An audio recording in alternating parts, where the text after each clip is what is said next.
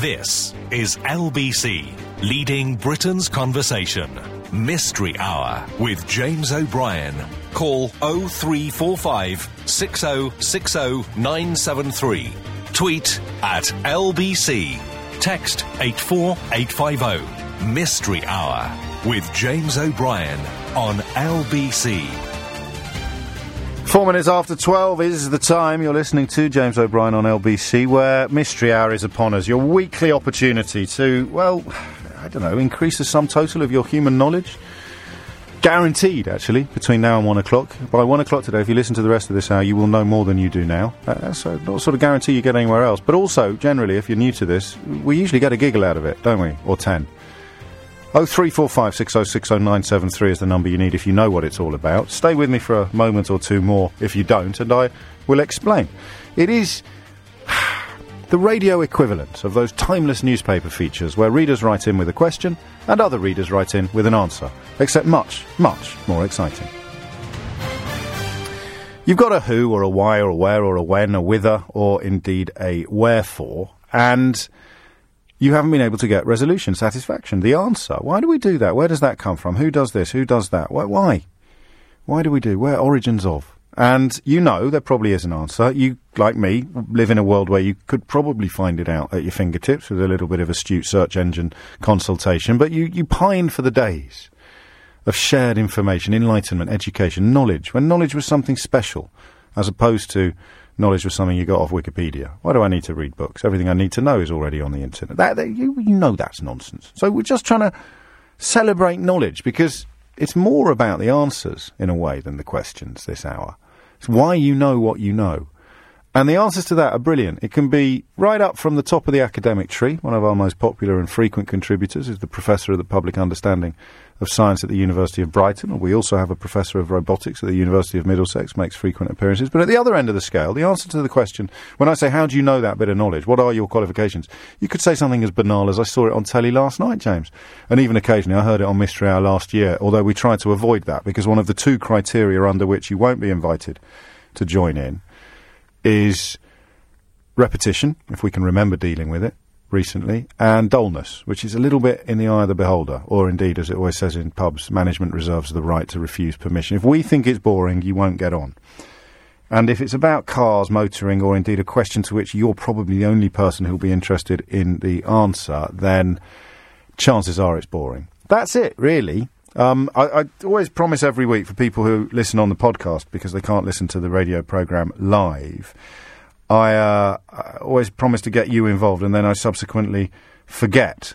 But not today. I will definitely get you involved. If you've submitted a question under hashtag Twitter Mystery Hour, I will find it and I will ask the best one. If you're listening on the podcast, do that. Get involved in that. The more people do it, the harder I will find it to completely forget in subsequent weeks. Otherwise, I think we should just crack on. 7 after 12. It can be as silly as or as serious as you like. And if you hear someone ask a question to which you know the answer, then hit the numbers. You'll only hear me say the numbers, as ever on the programme, when I have phone lines free. Let's start with Adam, who is in Southend. Adam, what's your question? Hi, James. I want to know, are olive stones used for anything other than planting and growing more olives? Like, what? Well, I was having my olive and sea bean salad the other day, and I was left with a pile of very hard stones on my plate that I couldn't chew into, and I thought to myself, well, the factories where they pick them and put them in jars must be left with mountains of these things. I wonder if they actually use them, because it's quite a hard substance. So can you use olive stones for something other than planting olive trees? Yes. That's what I want to know. Do you know? Do they recycle them and use them as ground them down and use them because they've got nutrients in, or do they? It's a good question. I thought it was a stupid question, but I'm trying to guard against telling people that I think their questions are stupid, because usually 30 seconds later I realise it's me that's stupid and the question was actually pretty good. I quite like that. Do you know, can I tell you something if you promise not to tell anybody else? Yeah. I often think the same thing about toenails. Well, toenails are kind of... because my background is biological science. Is it? I kind of know what they're made of, so I don't wonder about that so much. No, I know what they're made of keratin, but yeah. I when I've done a good clip, especially if I've left it a while, and you've got your little pile on the bedside table, of 10 of them. It just feels it feels substantial. I often find myself thinking as I contemplate the pile of, especially if I've got them in the palm of my hand and I'm sort of sprinkling them around a bit. I think to myself, you should be able to. These should be useful for something. There's a lot of them, and it's an infinite supply. Imagine if we could harness the power of toenails, Adam. Yeah. We would probably solve a whole bunch of the planet's problems by lunchtime. So your olive stones are my toenails. Yeah, I think the difference is that olives are done at mass levels in one factory. Yeah, so are toes. You have to get a hell of a lot of feet together in one place to build up enough. You could have a nail bank. You could just have somewhere where you drop your nails off on the way to work. Why are you trying to complicate things? This is a brave new world I'm building. No, all right, we'll stick with the olive stones, and I sense you think I should leave the toenails out of it. Unless you want to carry your bags of toenails to work every day. Yeah, all right, yeah, okay. Just details, a few flaws, a few early flaws, mate. Come on, Rome wasn't built in a day. Do you think anyone said this to Dyson when he came up with the idea for a new Hoover? What can you do with olive stones? Do they do anything with olive stones? I know what you mean. They sure you could pebble dash a house or something like that. Stan is in the Strand. Question or answer, Stan? Question, please. But you can use your toenails to clean between your teeth. Oh, jeez, man. That's rank. No, seriously, Stan, that's not big and it's not clever. That's, people are having their lunch. Carry on. Yeah, well, anyway. Do we give off... what? You know, someone says, don't show fear to the dog because they can smell it. Yeah. Do we actually give off an odour to an animal that is different to all the other odours we give off? So, do you want to go all in on smell, or should we broaden it out till sense? Can a dog sense a human's fear, or do you want to go in on smell? I'd prefer the smell because I think you can see fear. You can, but I don't know if a dog can, just because you can. Yeah. But I just think they go, but I'm just going on the expression. They say, don't do it because you can smell fear. And I'm just thinking, if I go for a jog and I'm sweating, it can't be that, because otherwise dogs will be attacking you all over the place. So it's not just fear, it's not sweat that they smell, it could be an emotional, pheromonal... I like that. Can dogs really smell fear? And if the answer to that question can broaden it out to sense, then I'll give him the money myself. But Stan has been quite adamant. He wants it all about the smell, not about touch, taste. What else would there be? Hearing, of course. You can't hear fear. Poem. Rupert's in Twickenham. Question or answer, Rupert? It's a question. Yes. Concerns books. Good. Why is it that, and this is about 98% of times, why is it that the title of a book on the spine of the book, in English, for English books rather, is written from top to bottom, and yet for any foreign books, particularly French, German, etc., they're written from bottom to top? Are you sure about this? Yeah, well, I would say about 98%. But they're written horizontally, they're not written vertically. They're written, if you were to sort of tilt your head onto your right shoulder, you would read... Hang on a minute, not if you're driving. Not if you're driving. I have to do this, Rupert. You think I'm joking? I have to tell people, if you're driving, ignore what Rupert's telling you to do now. I'll do it on your behalf. OK, head on right shoulder. And look at the spine of the book. You're reading it from top to bottom. And if it was a French book or a German book, the title and author, probably, is written from bottom to top. Because the right way up is determined by the front cover, not by the spine. So you've got the front cover in front of you, and it's the right way up. You turn to the spine, and an English book would go from top to bottom, and a French book would go from bottom to top. That's correct. Well, why didn't you put it like that? Why did you do my shoulders? Well, it's just a different way of putting it, isn't it? I have to do contortions and cramping my right shoulder. So why is that? I like the exercise. I like that. I like that question. Why English books seem to be spined differently from all other books? I mean, I haven't checked many. Have you? I mean, loads that I've looked at. I've come across the odd one that maybe is different, but that's very much the odd one. I like that question. I shall endeavour to find you an answer. Of course, there's always a danger on Mr. O that there just isn't one. This is an answer you give to your children frequently with the summer holidays that are upon us, because I say so, or because it is. Thank you, Rupert. Jim's in Hornchurch. Jim, question or answer? Yes, it's a question, James. Yes. As someone who's just recently started playing golf... How are you finding it? Yeah, hard.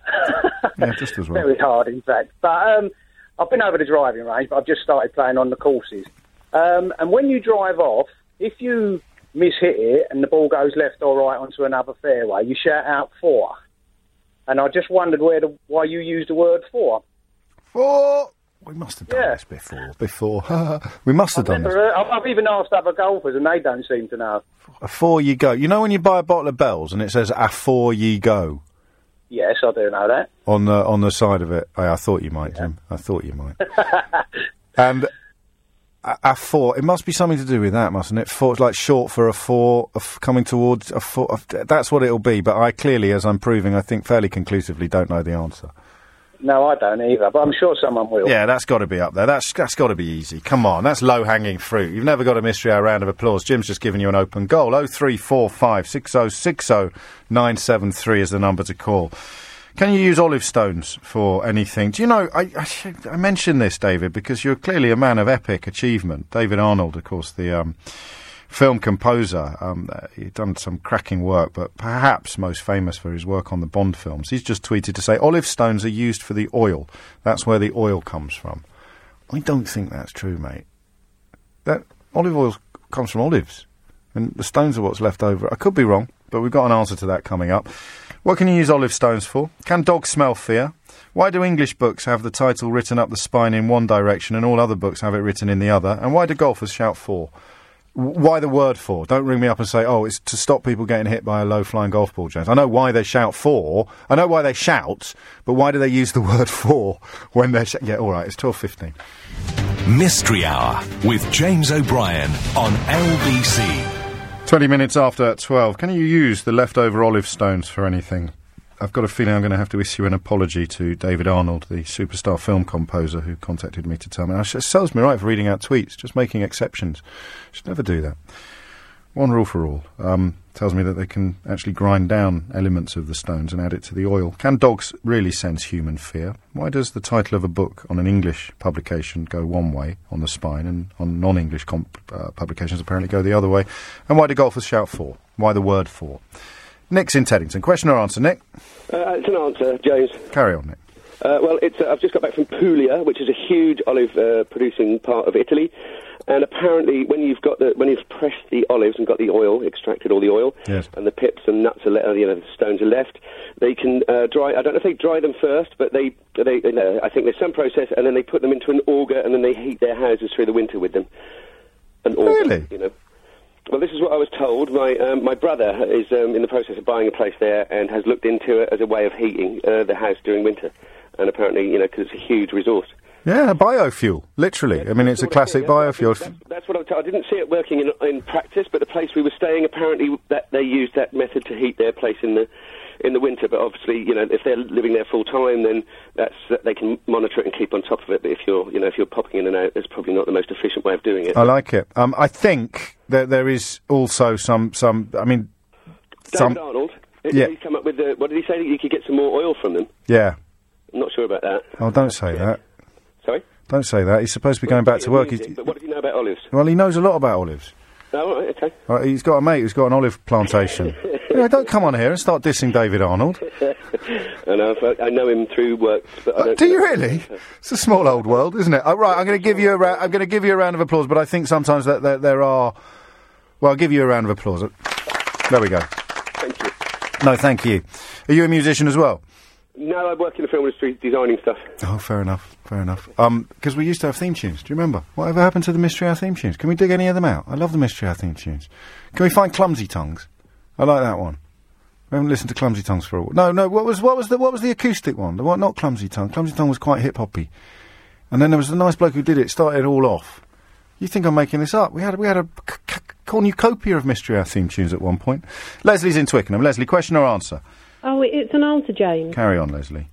Well, in the 60s, I used to work, that was my profession. I was a typographer and a designer. Oh, yes. And I used to work for Cambridge University Press. Ah, this is the book question that you're going to answer. Yes. Yeah, on the Euston Road in a Bentley House. Oh, yes. And when I went there, I was the only designer there. I was straight out of art college. Cool job. I know. I was never unemployed. I came straight to London. Yeah. And got a job in a week, really. Fantastic. Anyway, John Dreyfus, who was a famous typographer, used to come in weekly to our offices to offer his expert advice. And we used to go down to the library and look at the books and the spines. Yeah. And they go both ways, top to bottom, bottom to top, so there's no rule, really. So Rupert's observations were unscientific? Yeah, yeah. Hang on a minute. Steward's inquiry. Is it? Well, Rupert rang from Twickenham as well.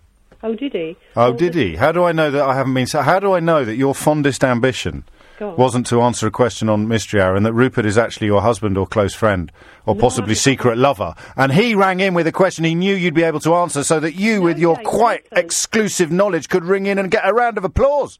No, James, I've just come back from Marks and Spencer's in Teddington, and I got through the door and I heard it and I thought, I know the answer to this. All right. Well, there isn't really a true answer. Why did you go to the Marks and Spencer's in Teddington and not the one in Twickenham? Because that's a good question. It's quite a nice car park, and fair enough. They can wash your car. Do you know what I think the real reason is? Go on. There's a very real danger of bumping into Steve Allen if you shop in Marks and Spencer's in Twickenham. Well, actually, listen, I'll tell you what happened to me with Steve Allen. I was driving along in my little my little car, and I was behind Steve Allen. I'm sure I was behind him, and I was going to home base, and he went to home base, and I thought, I'm sure he thinks I'm stalking him because I'm behind him, and I followed him in. All the way into home base? Pardon? All the way into home base? Yeah, he probably would think you were stalking him. He's got a very high opinion of himself. Yeah, and I think it was him, but I just walked... Was he in a Bentley? He was.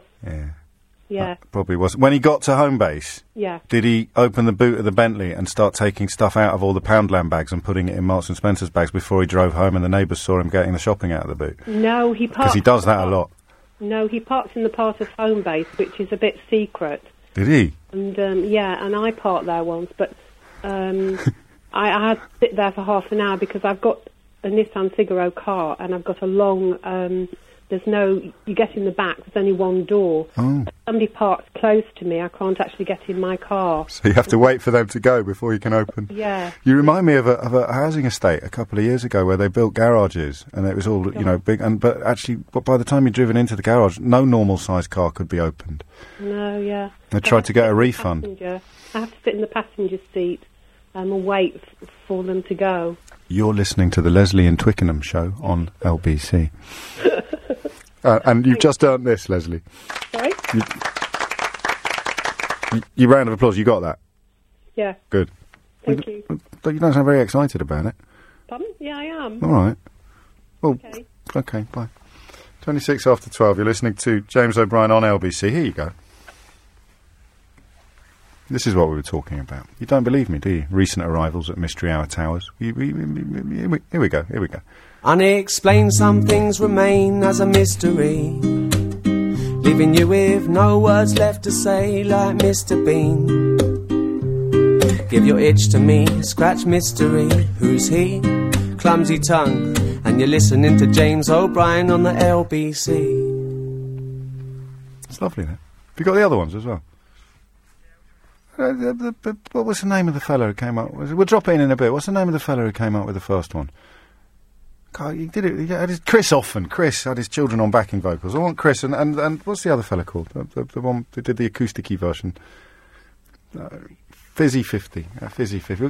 Hey, greatest hits of Mystery Hour. Terry is in Barking. Question or answer, Terry? Question for you, James. Carry on, Terry. Seven Sisters Road over in North London there.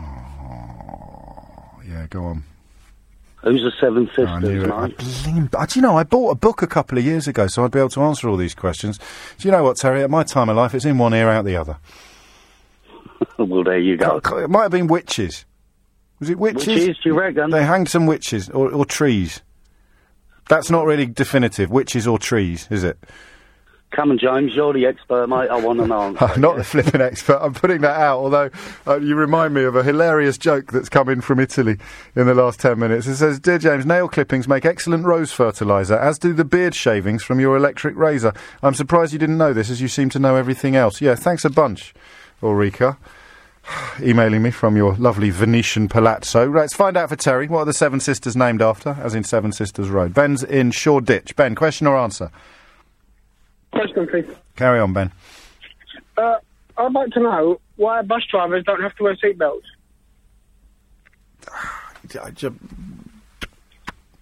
All right, I'll wait for a bus driver. I think I know the answer. Have I had a round of applause yet today? I'm not sure I have. Shall I answer this? No, I won't answer this one because I'm not definitive on it. Same with minicab drivers, but still, we'll find out for you. If you know the answer to that and you drive a bus, give us a quick call. John's in Reading. John, question or answer? It's an answer to your golfing for question. Yes. Why the word for? It's actually shortened from, I think it was something like look out before, certainly from the word before. And it was from the days, I think, Napoleonic Wars, something like that, where they had 2 rows of soldiers. Before as in front of me? Yes, in before, as in look out before, shortened to before, and then it was shortened to for. So the first rank of soldiers would duck, so the second rank of soldiers would fire their guns. They reload their rifles. Yeah. The rear rank would then shoot, and then they would shout the warning so they didn't stand up and get shot in the back of the head. A for. Look a for. Yeah. What are your qualifications? 16 years in the military, and I tend to pick up on military stuff, and it sticks in my noggin for some reason. I'm going to give you a round of applause on this, because it's a beautiful answer, and if it turns out not to be true, I will be disappointed, but I've got no reason to doubt you, John. I'll refund you tomorrow. Yes, I will, yeah. Tomorrow you have to ring in and give it back. It's coming up to 12:30. You're listening to James O'Brien on LBC. Questions that still need answers. Can dogs smell fear? What were the Seven Sisters, as in the famous London landmark Seven Sisters Road? And why do bus drivers not have to wear seatbelts? If you can answer any of those, give me a call now. If you've got a question of your own that hasn't been answered, give me a call now. I've got a couple of phone lines free, not least because I'm just waving goodbye to John in Reading. 0345 6060 973. I'm James O'Brien. It's 12:30. Mystery Hour with James O'Brien on LBC.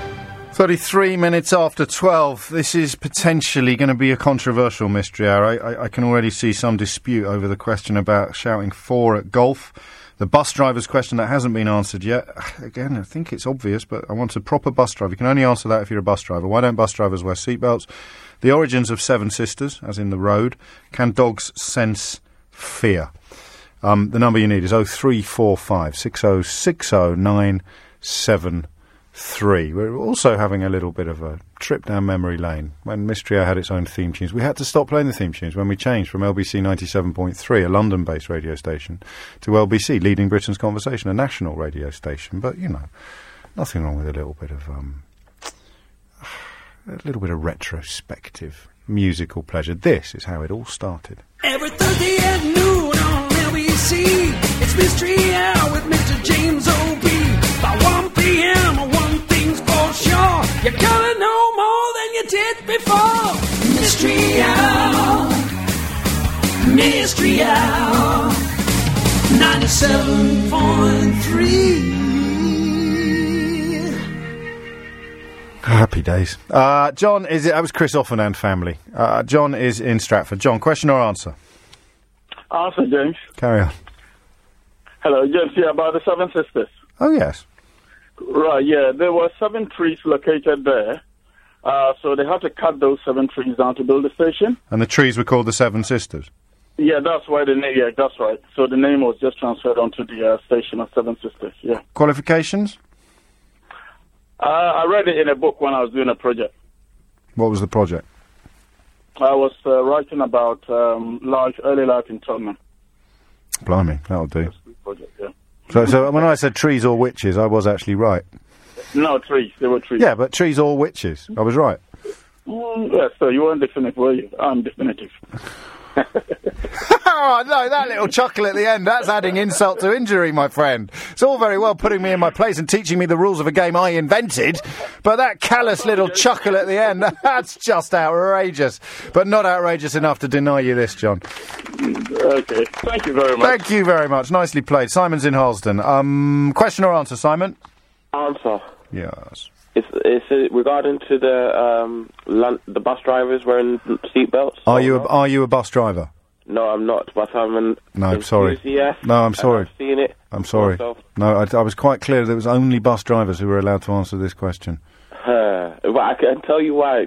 No, stop talking. You're not allowed to. It's bus drivers only. Oh, come on, James. Well, I mean, what's the point of making rules up as I go along if I let people like you break them willy-nilly? Do you want me to take a picture of a bus driver wearing a seatbelt and then I'll tweet it to you? Hang on, I nearly died of excitement then. Yes. So they do sometimes wear seatbelt. Go on then, you're an enthusiast, you can do it. It's the next best thing to a driver. Okay, thank you very much. You're very welcome. They do wear seatbelts. The older the buses, they don't wear the seatbelts. The newer the buses, they do wear seatbelts. Are you sure? Yes. There's a couple routes in my area that drivers wear seatbelts. But I would have thought the answer was that, you know, they have a lot to do. They've got to collect fares, they've got to turn and talk to people, they might have to jump up and grab someone who's trying to run away without paying. You know, they can't be pinned in all the time like that. That's what I thought, but I asked them why, and they said, well, because of the safety laws that they have enforced recently, you know. But none of the passengers wear seatbelts. That's true. But, like, they only have seatbelts for the passengers if the buses are on for hire. Okay. Yeah. Qualification, Simon? As I said before, I'm a bus enthusiast, and I love transport in general. No, I love transport in general as well. I'm bigger on cranes and bridges, though, but sometimes just looking at stuff can give you an excitement that other people never understand. Yeah. I wouldn't go and shoot a lion, don't get me wrong, but I like admiring... No, I've already put that on Facebook already, given my ears and views on that already, so... Thank God for that, because I know, I for one was very worried that we hadn't heard enough from you on that subject. Yeah, but honestly, I heard it this morning and I just said, that's it, I'm posting something. Blimey. I think I'm friends with you on Facebook as it is your... I can hardly wait. Facebook friends, yeah. Is it on my page? No, it's not on your page, it's on my page, I'm not going to say myself. Yeah, no, it's all right. No, don't. You know this is the Leslie from Twickenham show, don't you? Not the Simon from Harlesden show. No, I know. Because you're trying to sort of steal some of her thunder now with a bit of background biographical information. I bet you've never been stuck in a car park because your car was parked too close to the car next door so you couldn't open the door, have you? No. Oh, and you're supposed to be a transport enthusiast. I am a transport enthusiast. All right, have a round of applause. Thank you. Thank you. Susan's in Edinburgh. Susan, question or answer? Hello. Oh, hi, James. It's a question, please. Carry on, Susan. Oh, well, the other night, my husband called me through to the kitchen because we live in a... Steady on. I say, whoa. I don't know what passes for talk radio in Scotland, but this is a family programme, Susan. I apologise. It wasn't anything dodgy. Oh, good. Sorry. My apologies for interrupting. That's all right. Anyway, so we live on the top floor. Yes. And he said, you have to come through and see this. And it was loads and loads of bats were just flying around outside the window. Yes. And it was really cool, they were like ducking and diving and stuff. But then I got to thinking, where did they come from? Because there's not any caves around. They were a bit short on belfries around my way. So, and I remember seeing... Well, you think you're short of belfries? You think you're short on belfries? Bats like mice can get through the tiniest of holes. And they'll be just hanging from the eaves. You could have them in your attic without knowing it. Well, I totally think that's possible, but I just wondered if there was, because I did a little bit of looking online. They said at this time of year they're in big maternity colonies, like all the mummy bats hang around. Wow. So I just thought, if there's a whole big load of them, surely you'd notice that in your attic. I don't think you would. My next door neighbours had bats in their attic when I was growing up. I grew up in the countryside, but it caused a bit of an issue because they were protected. I can't remember why, whether they wanted to convert their roof or something like that. But they'd never known they were there. They had a colony of bats living in their loft, and they'd never known they were there. Yeah. Oh, well. I think it's that simple, unless you're hoping for like a portal to another dimension through which bats pass every August. No, I'm not thinking anything too supernatural or anything like that. I was just curious because I But you never see mice. You could have mice in your house and not know about it for months or years.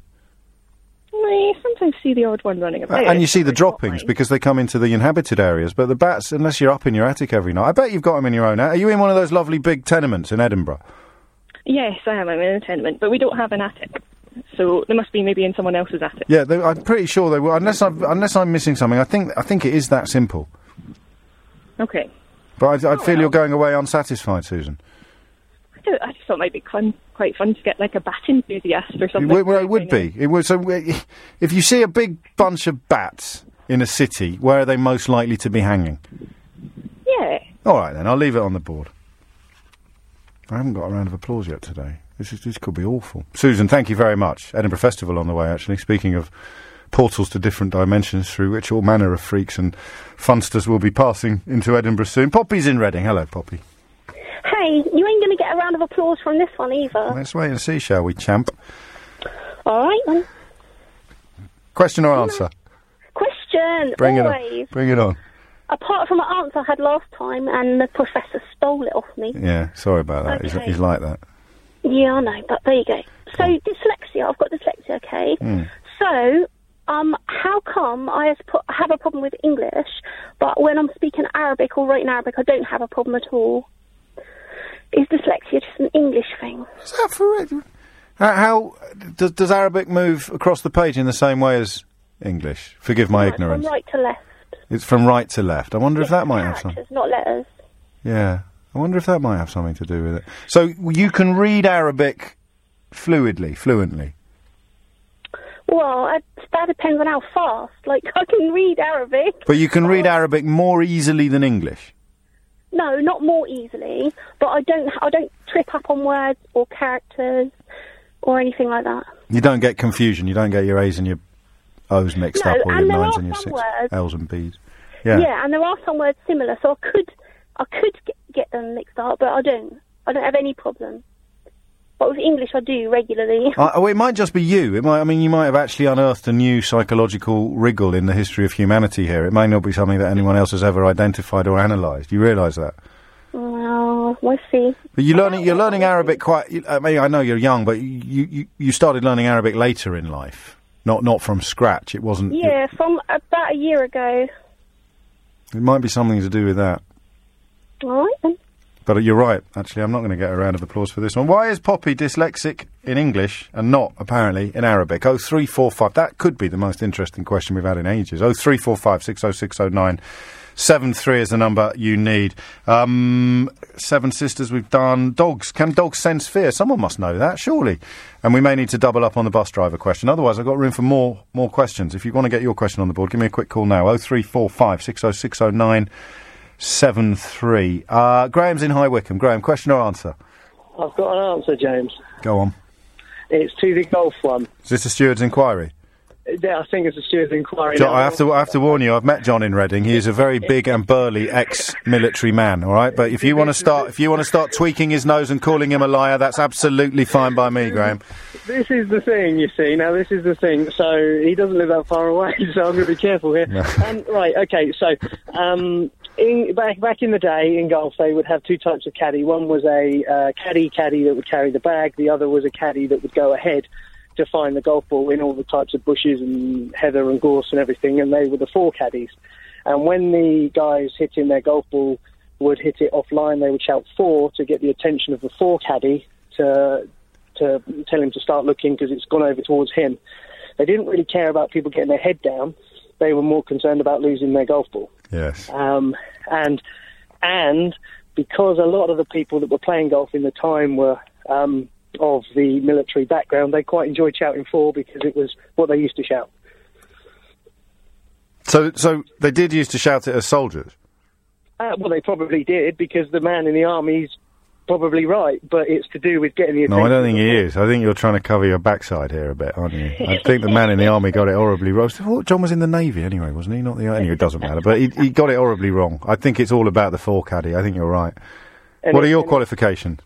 I'm a golf professional, and you will see four caddies written all over golf courses in pictures and that. When you go around the clubhouse, there'll always be a picture with a four caddy and things like that. Really couldn't be simpler. Here comes the ball, fella. Start looking out for it. Exactly. So it wasn't even saying get out of the way originally. It was saying it's coming. Keep your eyes peeled, pal. And that applies probably to firing cannons in the army, but in golf it's to do with the four caddy. Graham, here is your... have you got any top advice for the fellow who asked the question? Because he's only just started playing. He's just progressed up from the driving range to the courses. If he could afford a sparkling professional like you, what would you say to him rather than show him on your very first lesson to make him a better player than he is now?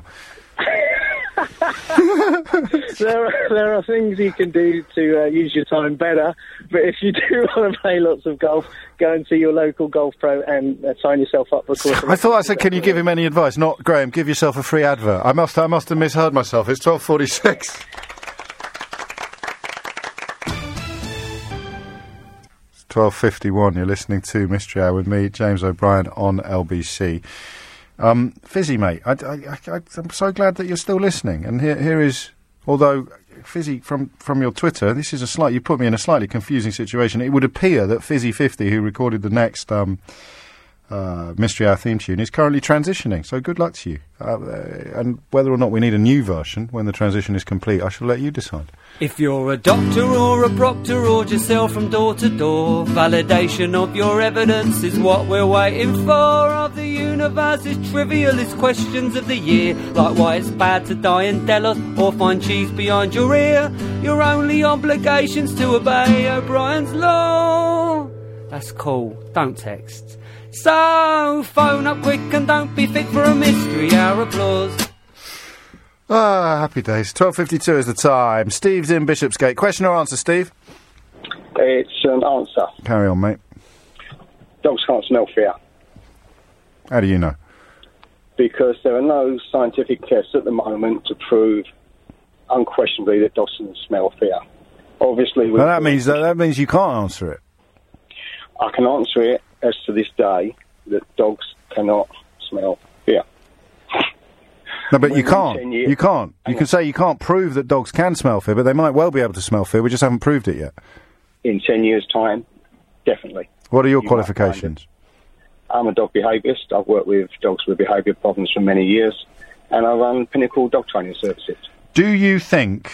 Oh, I don't know. Cheeky free advert might just get you chucked out now. Really? No, that's all right. That's fine. Do you think the dog can actually sense human fear? No, a lot of people think they can. The reason... What do you think? What do you think, Steve? I'd say, OK, with the work I do, I don't believe they can. So a terrified human being will have no impact whatsoever upon a dog's likelihood to attack or to not attack or behave in a certain way? The only way they will know is if a human shows fear, he will not come towards the dog. So if the owner is fearful of the dog will sense the body language.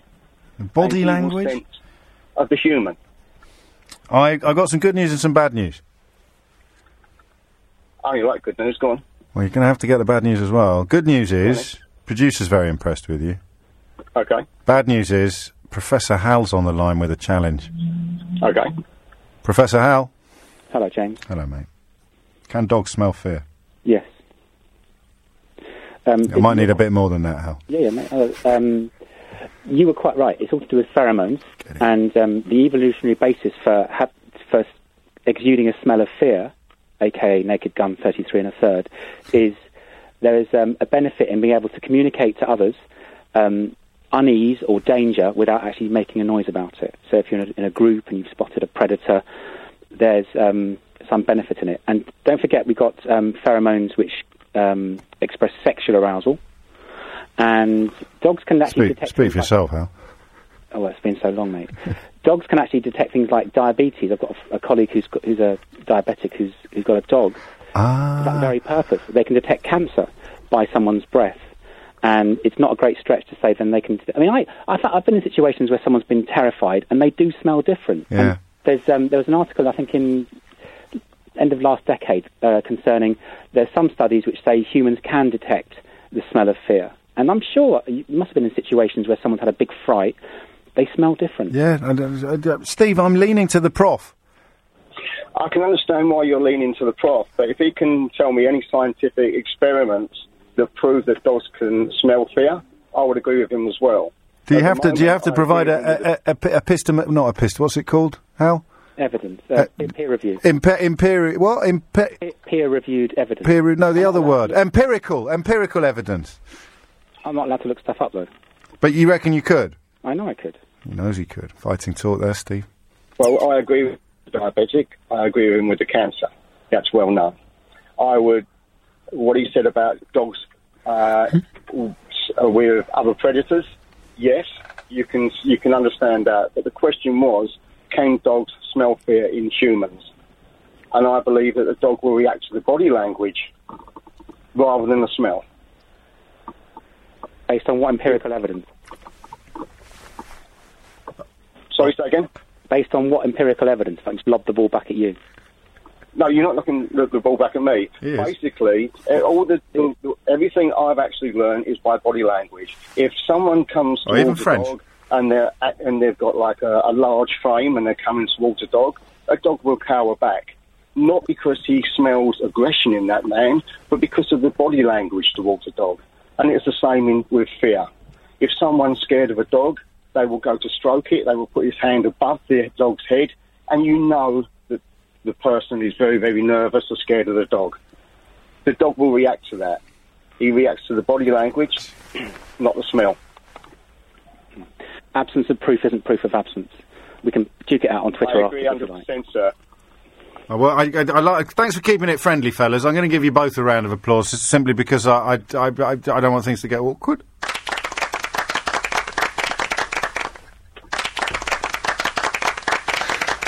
Have we got any more theme tunes? It's 12:57. You're listening to James O'Brien on Mystery Hour as Mystery Hour once again goes up a rather unexpected avenue.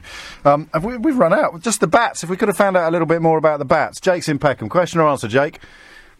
It's an answer, James. Good afternoon. Good afternoon. It's about the buses. The buses? Yes.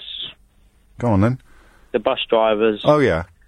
They don't have to wear a seatbelt because they're travelling less than 500 metres per stop, so they don't have to wear one. Qualifications? I used to be a bus driver. Quite a handy man. Okay. They go more than 500 metres between... Go on, give Jake a round of applause and I can squeeze in Mel. You pardon the expression. Mel, question or answer? Answer. Yeah, go on. It's the dyslexia thing. There's a lot of... Why does Poppy have problems with English, but apparently no problems, despite her dyslexia, with Arabic? Because it isn't dyslexia, it's dyslexias. There's lots of different kinds of dyslexias, and they're caused by different things. You can have lesions on the brain, you can have problems in different parts of the brain. So with a pictorial language, that's different from our language, for example. So I don't, perhaps somebody who had, for example, problems with reading English wouldn't have problems with reading Chinese. Yeah, I mean, that must be right, mustn't it? It must be right. It's to do with brain chemistry and wiring and neural pathways. What are your qualifications? Qualifications is lots of dyslexia in the family. Different types?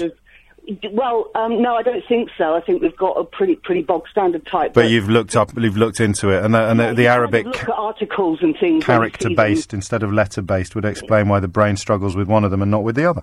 Yeah. Well, it's earned you this. Thank you for Mystery Hour. Once again, delivers. We'll do it again next week, but I'll be here tomorrow from 10. I do hope you can join me. This is LBC. I'm James O'Brien. Here's Sheila Fogarty. Thank you very much.